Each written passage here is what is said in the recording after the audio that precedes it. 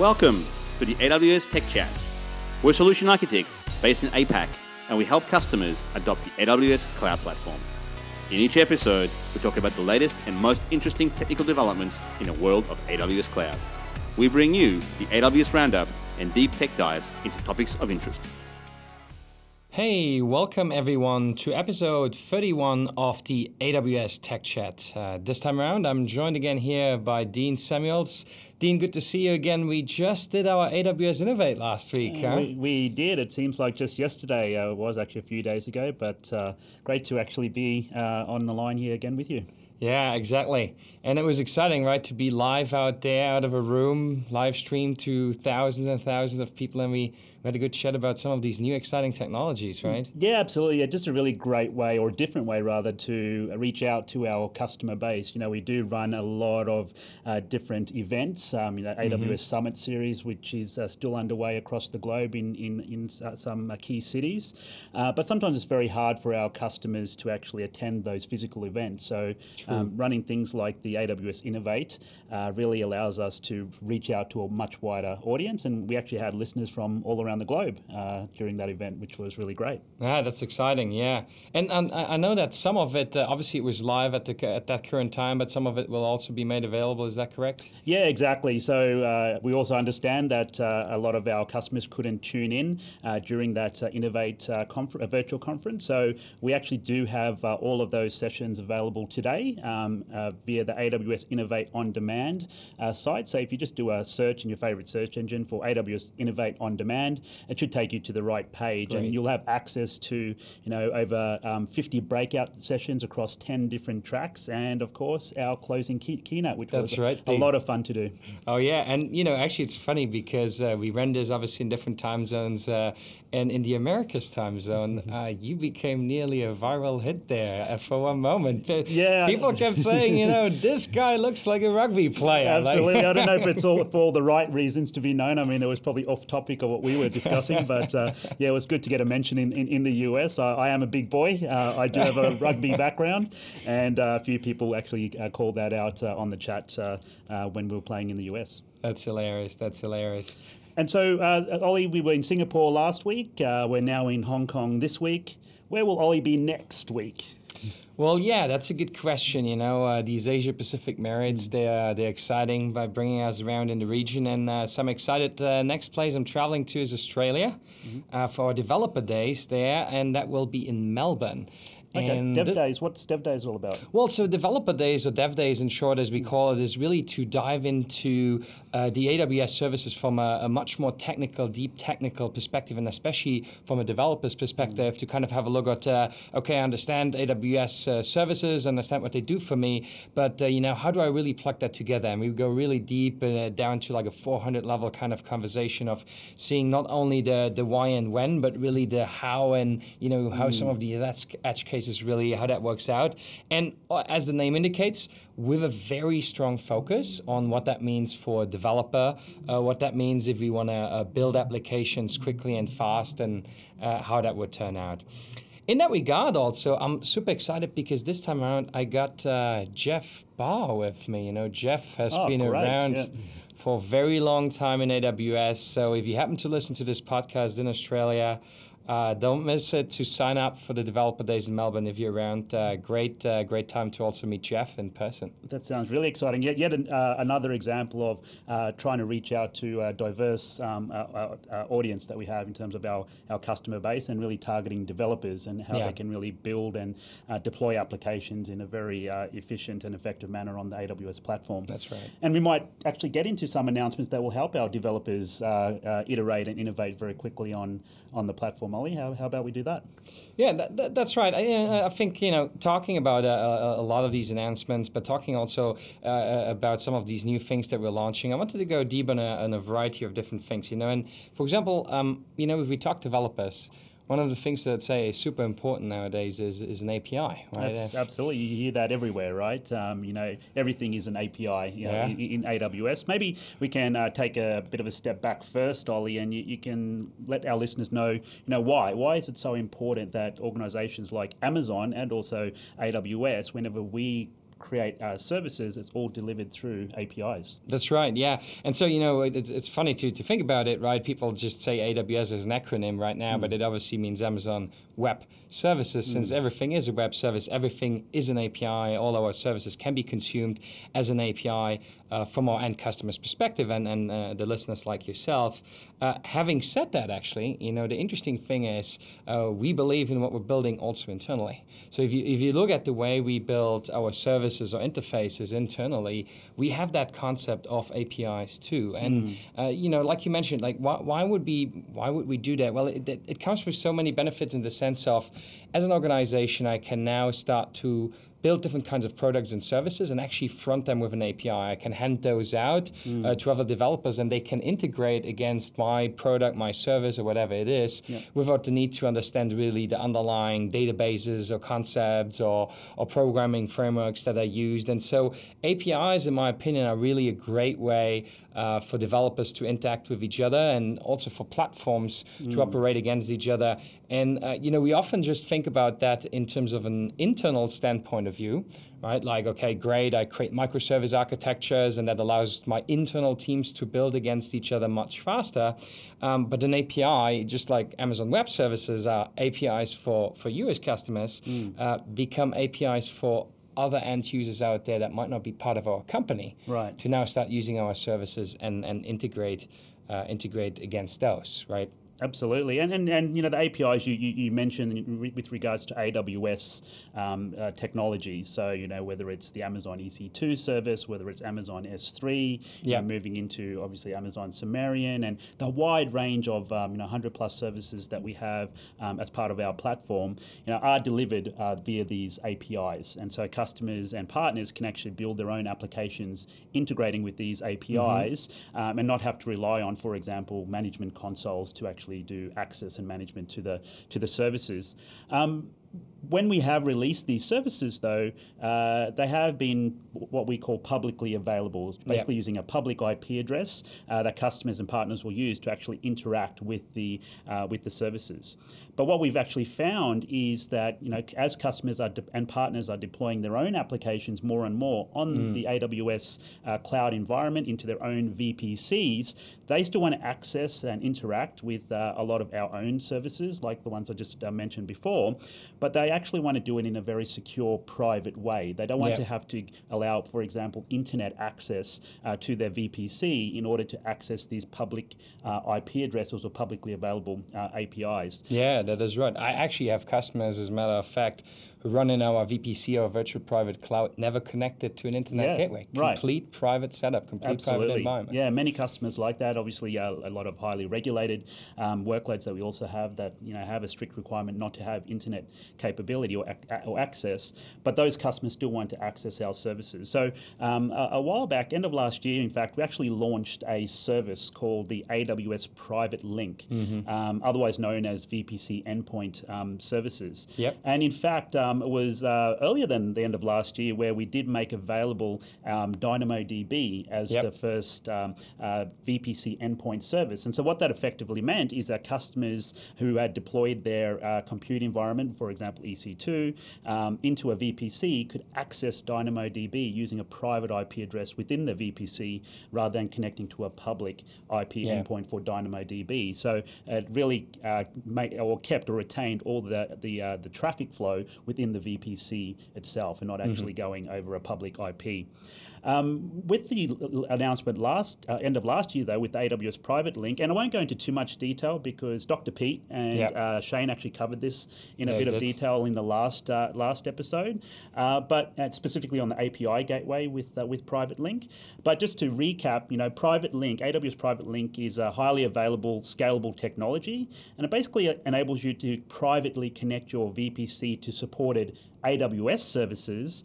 But I think the more interesting feature of the Private Link is it also allows you to connect to third-party services as well. So whether those Right. services are delivered through the AWS Marketplace. So, for example, we have partners like Cisco and Computer Associates and so on who actually deliver their SaaS-based offerings through Marketplace, which can be made available through a private link.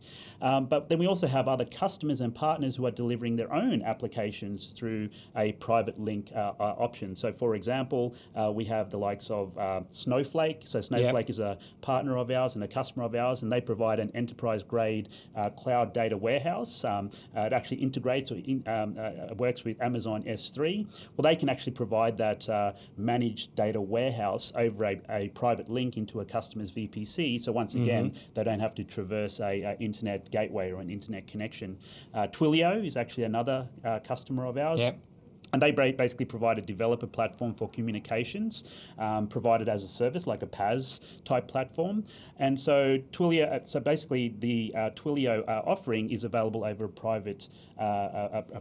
private link as well. Now, going back to some of the AWS services that are actually available in private link, there are actually quite a range. I won't go through them all, but ones that have interest to me is things like CloudWatch. So you can imagine that customers can actually use CloudWatch events and CloudWatch logs, and then also CloudWatch they can use their EC2 or VPC environment to talk directly to CloudWatch and do the logging and access event calls without actually having to traverse the internet gateway, requiring things like NAT instances to actually get access to the internet. You know, you have things like Amazon Simple Notification Service.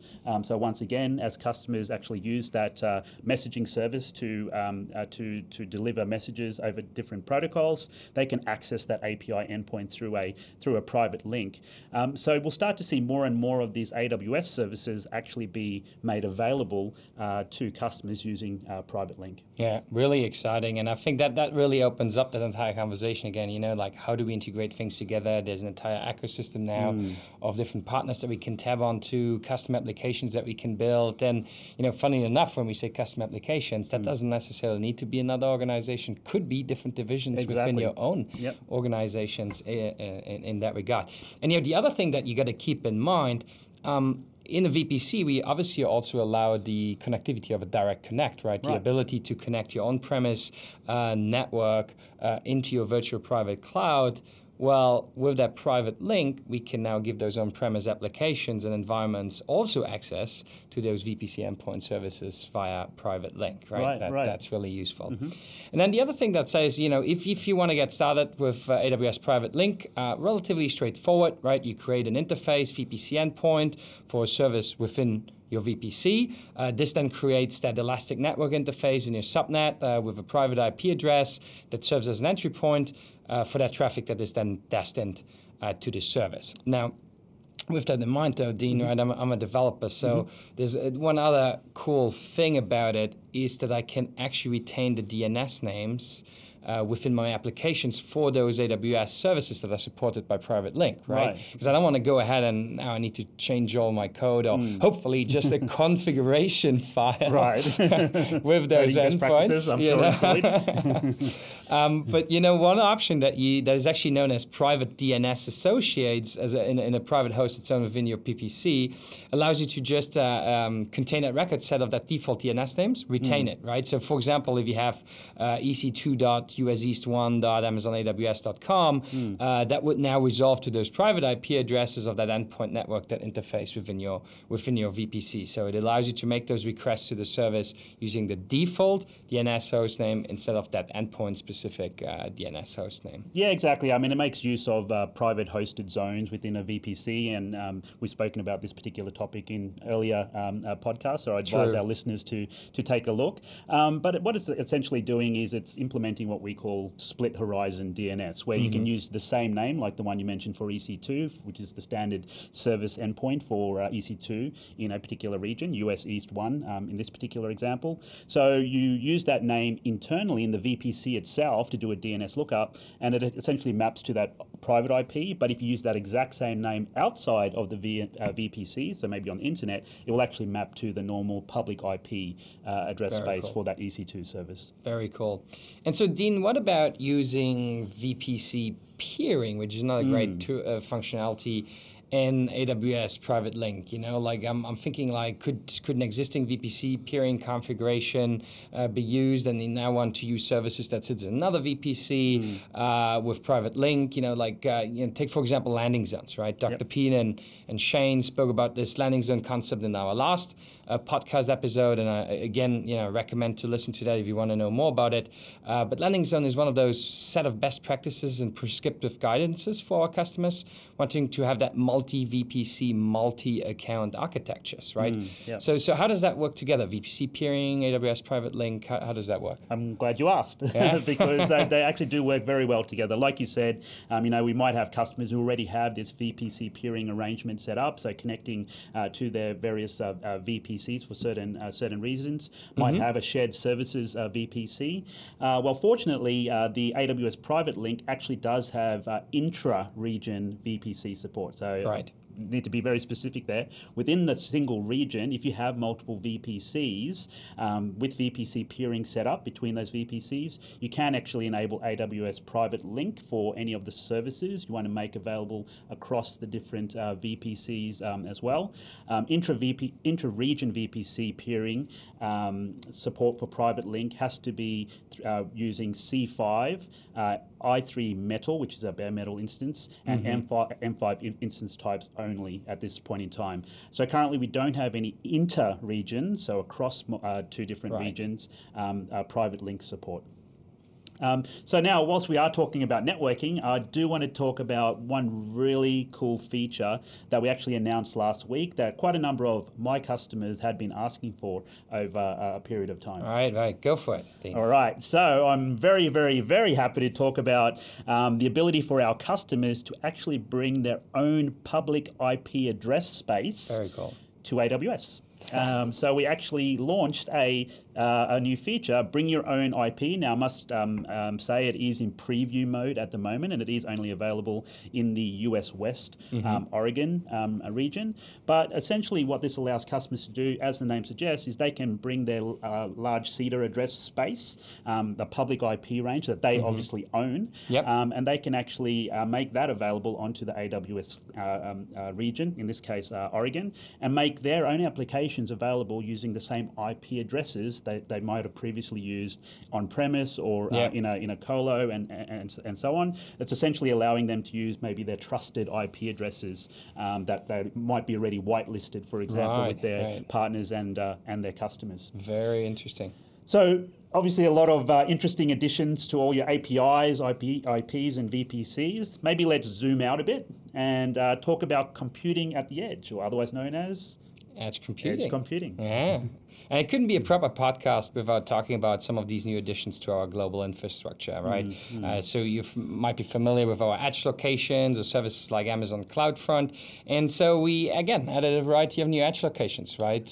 Go as close to the end customer as possible. We added new edge locations in Denver, in Colorado, which doubles our capacity in Denver. We added a new edge location in Frankfurt, so that's the 7th one in the city.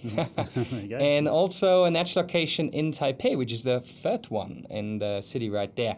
And also very exciting, in Cape Town, we added our 2nd edge location in South Africa. The first one was actually in Johannesburg. We launched that in June 2018. June 2018, right? We keep launching really quickly there. Absolutely. And we took some data points there, and customers that are delivering content in South Africa are already seeing up to 75% latency improvements on average. That's fantastic. And it's also great to see that we're not only expanding the global infrastructure in the case of edge locations across to other cities, but we're also growing the infrastructure in existing locations that we operate in. Obviously, as the services are used more and more by customers to deliver that best customer experience in terms of accessing web content through the edge. Now, I must admit though, Ollie, when I spoke about edge computing, I wasn't so much talking about our edge locations. I actually mean edge at a customer's location. For example, their office, might be their distributed devices that they might have deployed out there. How can we bring AWS to those type of customers? Oh, so you're talking things like AWS Greengrass, I am talking about Greengrass, indeed. All right. Well, for those who have watched our AWS Innovate closing keynote, I tested Dean last week with his whiteboarding skills on Greengrass. How did I do? I think you did pretty well. Yeah. You did excellent. I did rehearse. You're a lot. Your drawing skills are a lot better than mine. A lot cleaner for sure. But talking about AWS Greengrass, I think it's actually really cool because AWS Greengrass is that piece of software that allows you to run local compute, messaging, data caching, synchronizing, and even machine learning inference capabilities for connected devices in a secure manner at the edge locations. So, for example, I can have connected devices to what is called my Greengrass core. So that's that appliance that would run that piece of software that I have sitting at the edge, could be my office or wherever I want to have it. And that can now run AWS Lambda functions. It allows me to keep device data in sync between the devices at the edge, the core itself, and even my cloud environment if I want to do so. And also communicate with devices securely at the edge location even when not connected to the internet. Yep. Right? So that allows me to say I have logic in AWS Lambda function, I deploy them out to my Greengrass core. They then run on that Greengrass core, and now the devices can talk to each other through that Greengrass core with that logic without even the need for an internet connectivity unless I really want to synchronize something back to a cloud environment, right? Right. And so using AWS Lambda, Greengrass now ensures that any kind of IoT devices, for example, can respond really quickly to local events. And we can run those functions on the Greengrass core to interact with those resources, even if they're intermittent. If we have intermittent connectivity, for example, or if maybe, and you explained that really great last week with the laws of physics, laws of economics. The laws of? Were you paying attention? Was it policies? Yes, I'll take that. Regulations. Regulation. Yeah, the law of the land. The law of regulations. Yeah, we won't go into it now because we've got a lot of other things to cover, but highly recommend that our listeners go check out the Innovate closing keynote using AWS Innovate on Demand. And yes, we go into a little bit of more detail about the architecture around Greengrass. I think the important thing to note there, Ollie, is Greengrass is software. So customers have a choice of the device they actually want to deploy to. So obviously we're working with a lot of, or partnering with a lot of device manufacturers and who are using Greengrass to run things like Lambda functions at the edge. Very cool. And in that regard, though, Dean, we had an even more interesting announcement of something that happens at the edge, didn't we? We absolutely did. And just like a lot of our services which have a dependency or leverage other services, we've actually got the AWS Snowball Edge device. And this actually uses Greengrass as part of its component. Right. So, AWS Snowball Edge is actually a data migration and edge computing device. So it's a physical device. It's a 100 terabyte of capacity device, and it supports actual computing tasks like AWS Lambda functions, and that's why we've termed it AWS Snowball Edge. And you know that funny thing about Snowball though is if you watched Andy Jesse's keynote last year at reInvent, when the previous year when we launched those Snowball instances, which was primarily targeted just against storage, right? And our customers asked us, can we actually run some compute on it? Yeah, Can you put some Greengrass on it? Some Lambda functions on it? Yeah. Yep. Well, we've actually gone even one step further. So not only are you able to run Lambda functions on the edge, but you can actually run your full EC2 instances on this particular device. So how cool is that? So yeah, absolutely. These are Snowball Edge devices, powered by an Intel Xeon D processor, runs 1.8 gigahertz, supports any combination of instances, EC2 instances, that can consume up to 24 virtual CPUs and 32 gigabyte of memory. Right. So basically what you can actually do is you can build and test Amazon Machine Images or AMIs in the cloud using the standard way with the EC2 service. Yep. But once you're satisfied with that AMI, you can actually then preload them onto your Snowball Edge device as part of the ordering process. So we'll actually deploy it onto that device for you. You can then use the EC2 compatible endpoint that's exposed by each device to programmatically start, stop, resume and terminate instances, just like you actually would if the instances were running in the cloud. So you can use the CLI commands to build tools and scripts to manage your fleet of devices. Very cool. So it's just like another EC2 instance. And I had a quick look here at the instance specification. So just like we have those different instance type names, the Snowball ones are called SBE1. So we have like these SBE1, small, medium, large, all the way to 4 extra large, which would allow you to run those 16 vCPUs and 32 gigabit of memory on that Snowball Edge instance. So that's really cool. But so, Dean, why would a customer actually want to run a VM on a Snowball device? Yeah, well, you mentioned that a lot of customers were asking when Andy Jassy spoke about Snowball Edge being able to run those compute in Lambda and being able to run applications. Why? Why do you want to do that?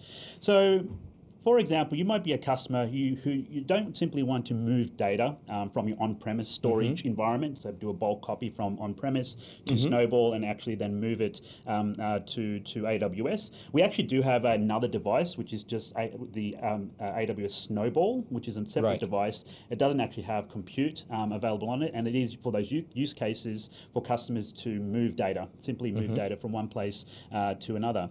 But let's say, for example, you're a customer who wanted to maybe actively collect information, maybe about on-premise hardware. So if you might have, PCs and servers who are going to be constantly reporting in information, and you want to collect that somehow. So you can actually use EC2 to act as like a monitoring solution to collect that information, store it on the device, and then optionally ship that device to the cloud at a later time. Or you might actually want to do some data processing. So a lot of customers may not want to ship all the data that they have on-prem to the cloud as is. They want to manipulate or process that data in some way. Maybe do some anonymizing, maybe do some encryption before it's actually stored and then shipped. So they can actually leverage the Snowball device, a Snowball Edge device, to actually do this. So there's actually options around pricing for the Snowball Edge device depending on your particular use case. You're actually billed for a one-time setup for each job. After 10 days, you'll actually pay an additional per day fee for each device. But for those customers who actually want to run the device on premise for a longer period of time, you can actually pay an upfront or as part of a 1 or 3 year commitment. Oh, cool. Yeah. And so what basically that allows customers to do is you can do as much of your development and testing on an EC2 instance running in the cloud, but you can also do that same testing and running of EC2 instances at the edge as well. And in fact, the Snowball Edge device also includes, in addition to Lambda capabilities and an EC2 compliant endpoint, it actually also has an S3 compatible endpoint as well.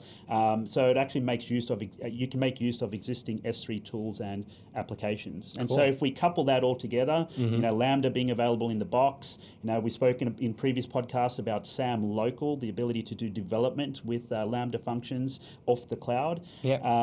So coupled with that, you're able to now develop, deploy, and run applications with select AWS services, all running at the edge. Right. And so if you also then combine that with other options like VMware Cloud on AWS, so a partnership we have with VMware, where they provide a service of their own technology running in an AWS region, it really takes the concept of hybrid, edge, and cloud computing to the next level. Indeed. And I think it's always important to mark we want to give our customers choice, the freedom of choice to see what they want to run, where they want to run it, have strong control around how they do that, where they do that, but give them flexibility around being able now not to only run Lambda functions, but maybe run a complete app as an EC2 on your edge. How cool is that, right? Exactly. And Dean, talking of putting things into Boxes. Let's talk containers. Right. So I'm excited about containers always as a developer because it makes it easy for us to really ship our code, right? And deploy it out, right? You build your code in your laptop, you put it in a container, you test it, you ship that container out, and it just works, right? That's really cool. No dependency issues and problems. Really no reason why I shouldn't be using something like containerization technology as a developer if I don't want to go full on serverless with something like AWS Lambda, for example. But if I have a container, so we obviously have those different container services. One of the services that I'm quite excited about is AWS Fargate. And so AWS Fargate allows us, it's basically a technology for our existing Amazon ECS, our Elastic Container Service, that allows you to run containers in production without actually deploying or managing underlying EC2 instances, right? So if you had a look at Amazon ECS, generally you create your cluster, and then with the help of EC2 instance, you define that, and then you can deploy your container. So it helps you with that scheduling of containers and managing your containers, but you still define your underlying EC2 instances. And with Fargate, we actually abstract that away. So it allows you to focus really on building your applications instead of thinking of all that underlying infrastructure that would sit underneath it. So no more EC2 instances for you to look at. Right, so you don't have to worry about picking EC2 instance types, the number of EC2 instance types, how they're clustered together. Fargate's going to do that all for me. Correct. And with that in mind, why do I want to talk about Fargate? Well, as you mentioned earlier, we always launch new services into new regions. AWS Fargate is now available in Tokyo region, in the Singapore region, in the Sydney region, and in the Frankfurt region, in addition to the previous regions where it was available. That's fantastic. I'm a bit biased here, but great to see that a lot of the Asia regions being represented there. Absolutely, yeah, and I'm keen to see all the uptake here in the Asia Pacific region. And Dean, I'm always excited to develop code, but one of the other areas that I'm really fond of is machine learning and artificial intelligence. And we spoke about this before, but our vision really is to put machine learning into the hands of every developer, every data scientist, pretty much every IT professional.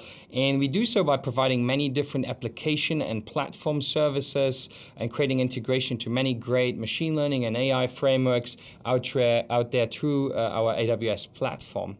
But let's focus a little bit on one of our great platform services, Amazon SageMaker. You want to recap a little bit on what Amazon SageMaker does? Yeah, absolutely. And you're spot on in terms of putting artificial intelligence and machine learning into the hands of customers. But we also want to put it into the hands of everyday users who may not have specialist skills in deep learning and machine learning, which can be quite complicated.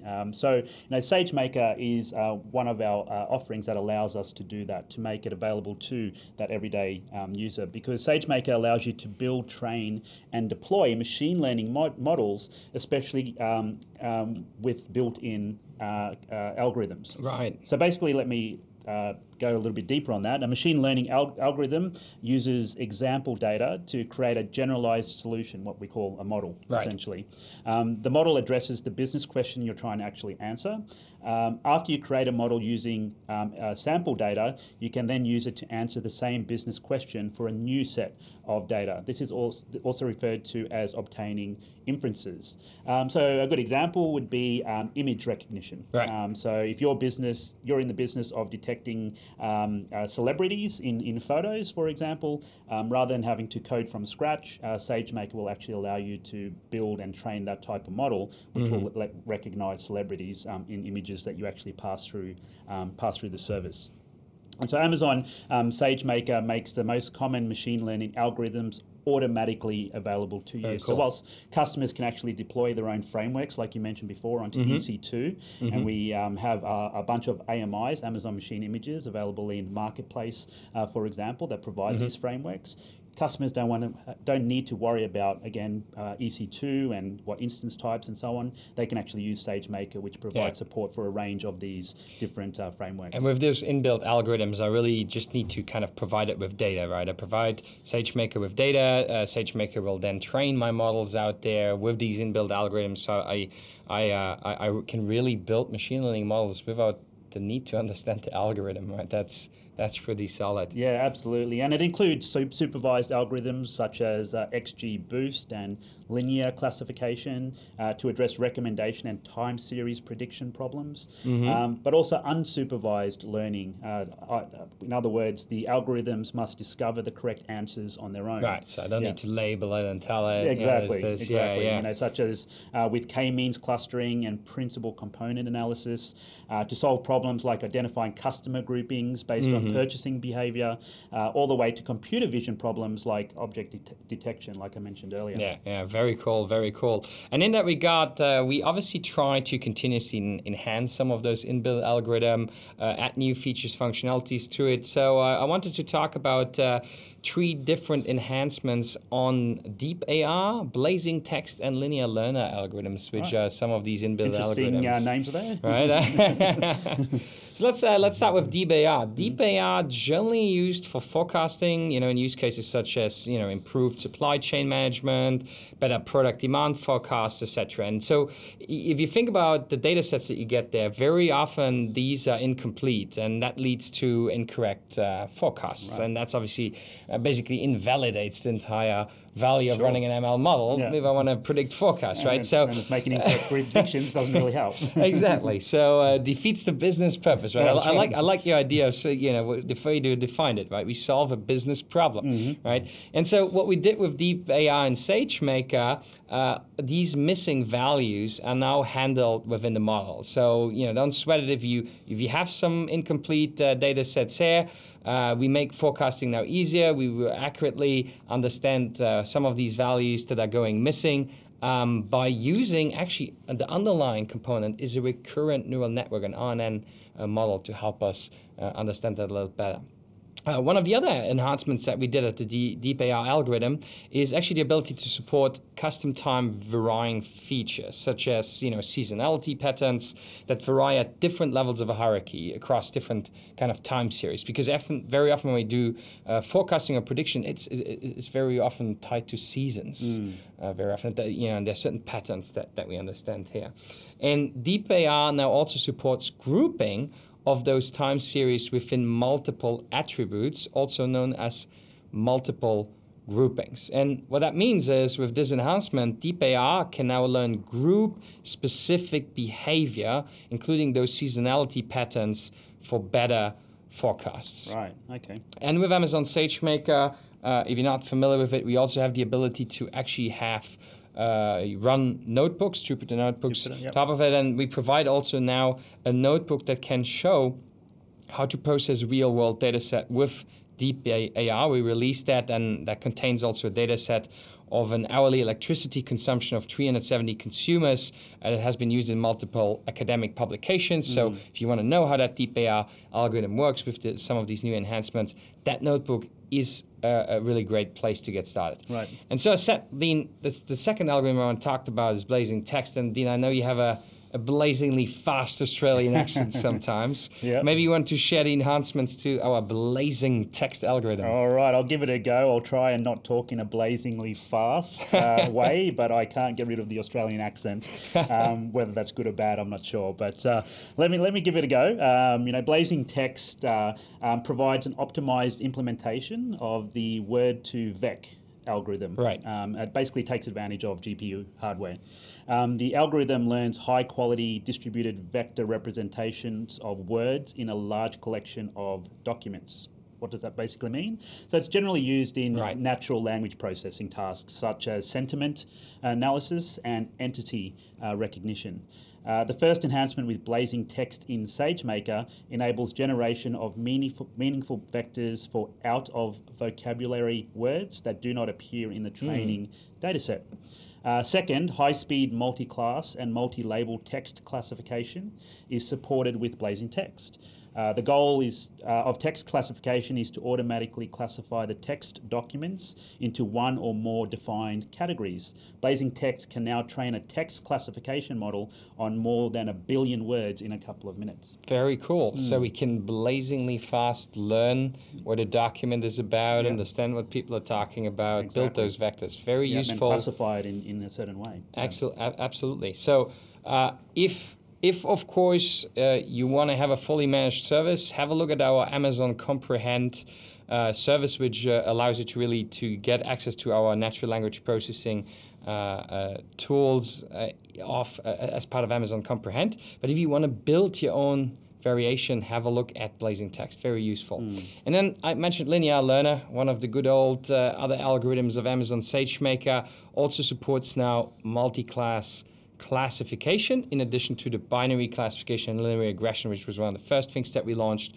And this is a task where the outputs are known to be a finite set of labels. So as an example, emails could be classified as inbox, work, personal, etc. And so with that multi-class classification, we can now do that as such. In that regard, though, we talked about improvements of existing inbuilt algorithms. There are also 2 new additions to those. So we added k-nearest neighbor and also an object detection algorithm. And just to go into a little bit more detail here, k-nearest neighbor, often referred to as KNN, are algorithms that allow us to address classification and regression problems. So, for example, classification could be unlabeled image, can be determined by the labels assigned to its nearest neighbor. That's kind of what a KNN does. Very useful in recommendation systems, very useful in things like anomaly detection, very useful even in things like image and text classifications, right? And so we added KNN as a good baseline of another inbuilt algorithm into Amazon SageMaker. But the other the other inbuilt algorithm I'm quite interested about is the object detection algorithm. Dean, do you remember my Sydney Summit keynote? I did a few live demos there. I do indeed. Yes, it was a very interactive, entertaining keynote. I know you did a bit of computer vision demo during the keynote there as well. That's right. Yeah. And for those who had the chance to who were at the Sydney Summit keynote, they actually had a chance to throw around a few inflatables. I brought actually a few unicorn inflatables with me, and we tried to live identify that in the audience. And there was also a special guest that looked like a hot dog man of some sort that came in, right? Yeah, we had one of our production crew. We dressed him up in a funny hot dog looking costume, and he was super excited to be automatically recognized by that. And so that was the purpose, right? So you had some demo to detect these objects in an audience of a few thousand people. That's exactly it. So that's a perfect example of an object detection algorithm, right? You have a large crowd, or you have a camera feed of something somewhere, and now I want to, in real time, detect objects, and not only detect those objects, but also know exactly where they were. So if part of that live demo, I had a camera that was pointed into the crowd, and as those inflatables kind of made its way down, you would see the camera feed with an overlay of where that object was detected, and it was drawing a square around that object in real time to show you where that object was detected. And so that demo at that time, as I shared in the keynote, was actually done using another framework called Darknet, and I used a technique called YOLO, YOLO, which actually stands for You Only Look Once. Look once, okay. Right? But with that in mind, like I said, we want to give our customers choice, so we can use that framework, but we also want to make it easier if you don't want to install any frameworks or do any of that training as I did for that Sydney Summit keynote. With that inbuilt algorithm, we now have the ability to also perform object detection with Amazon SageMaker by just providing it with the data itself. So we don't even need to actually understand that framework at all.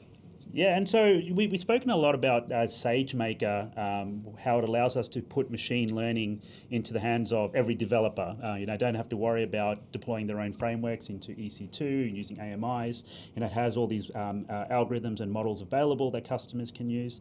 But what about even a further step up? SageMaker still does require some level of expertise. What if I'm a customer that wants to access certain deep learning, machine learning solutions or applications? What are some of the options? I know there's, for example, Amazon Polly for the text-to-speech. We did actually announce a service last year at reInvent, Amazon Transcribe. Can you maybe talk us through what Transcribe does? Sure. So Amazon Transcribe is one other of those fully managed machine learning services, as you mentioned.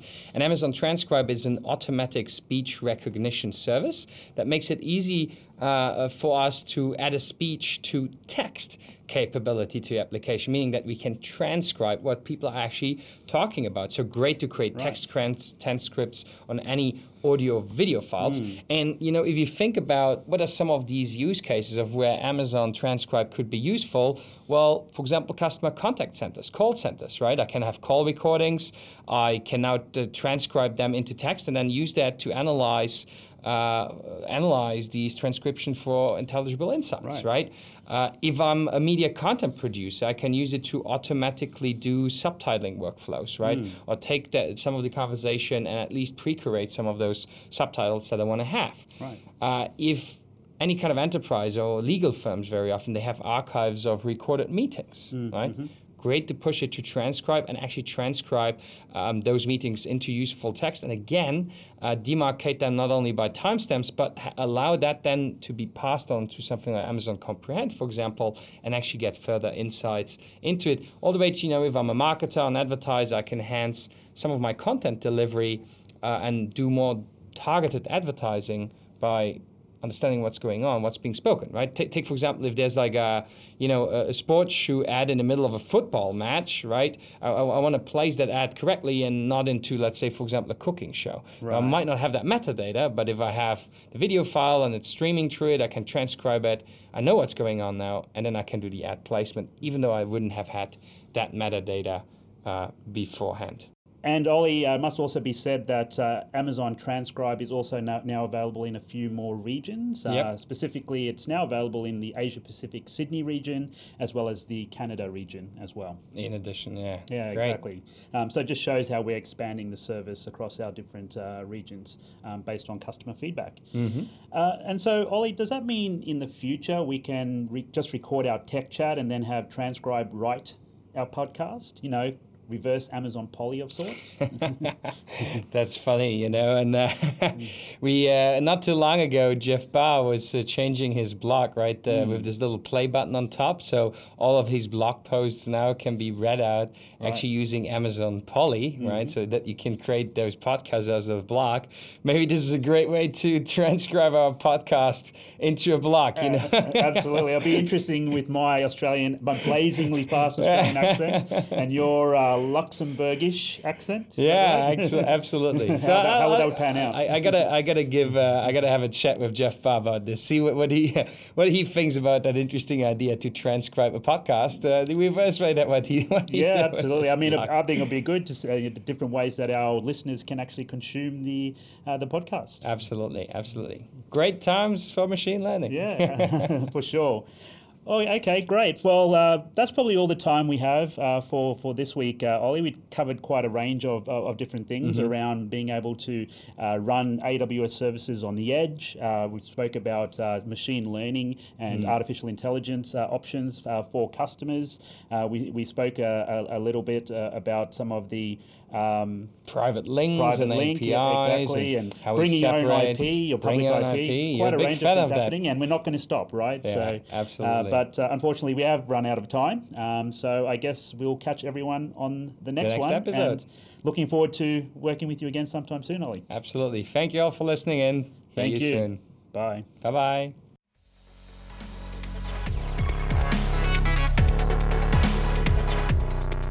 Signing off. We really hope you enjoyed this episode. If you liked it, tell your friends, tell your colleagues, and tune in again to learn about AWS Cloud. Please subscribe to AWS Tech Chat by visiting www.awstechchat.com.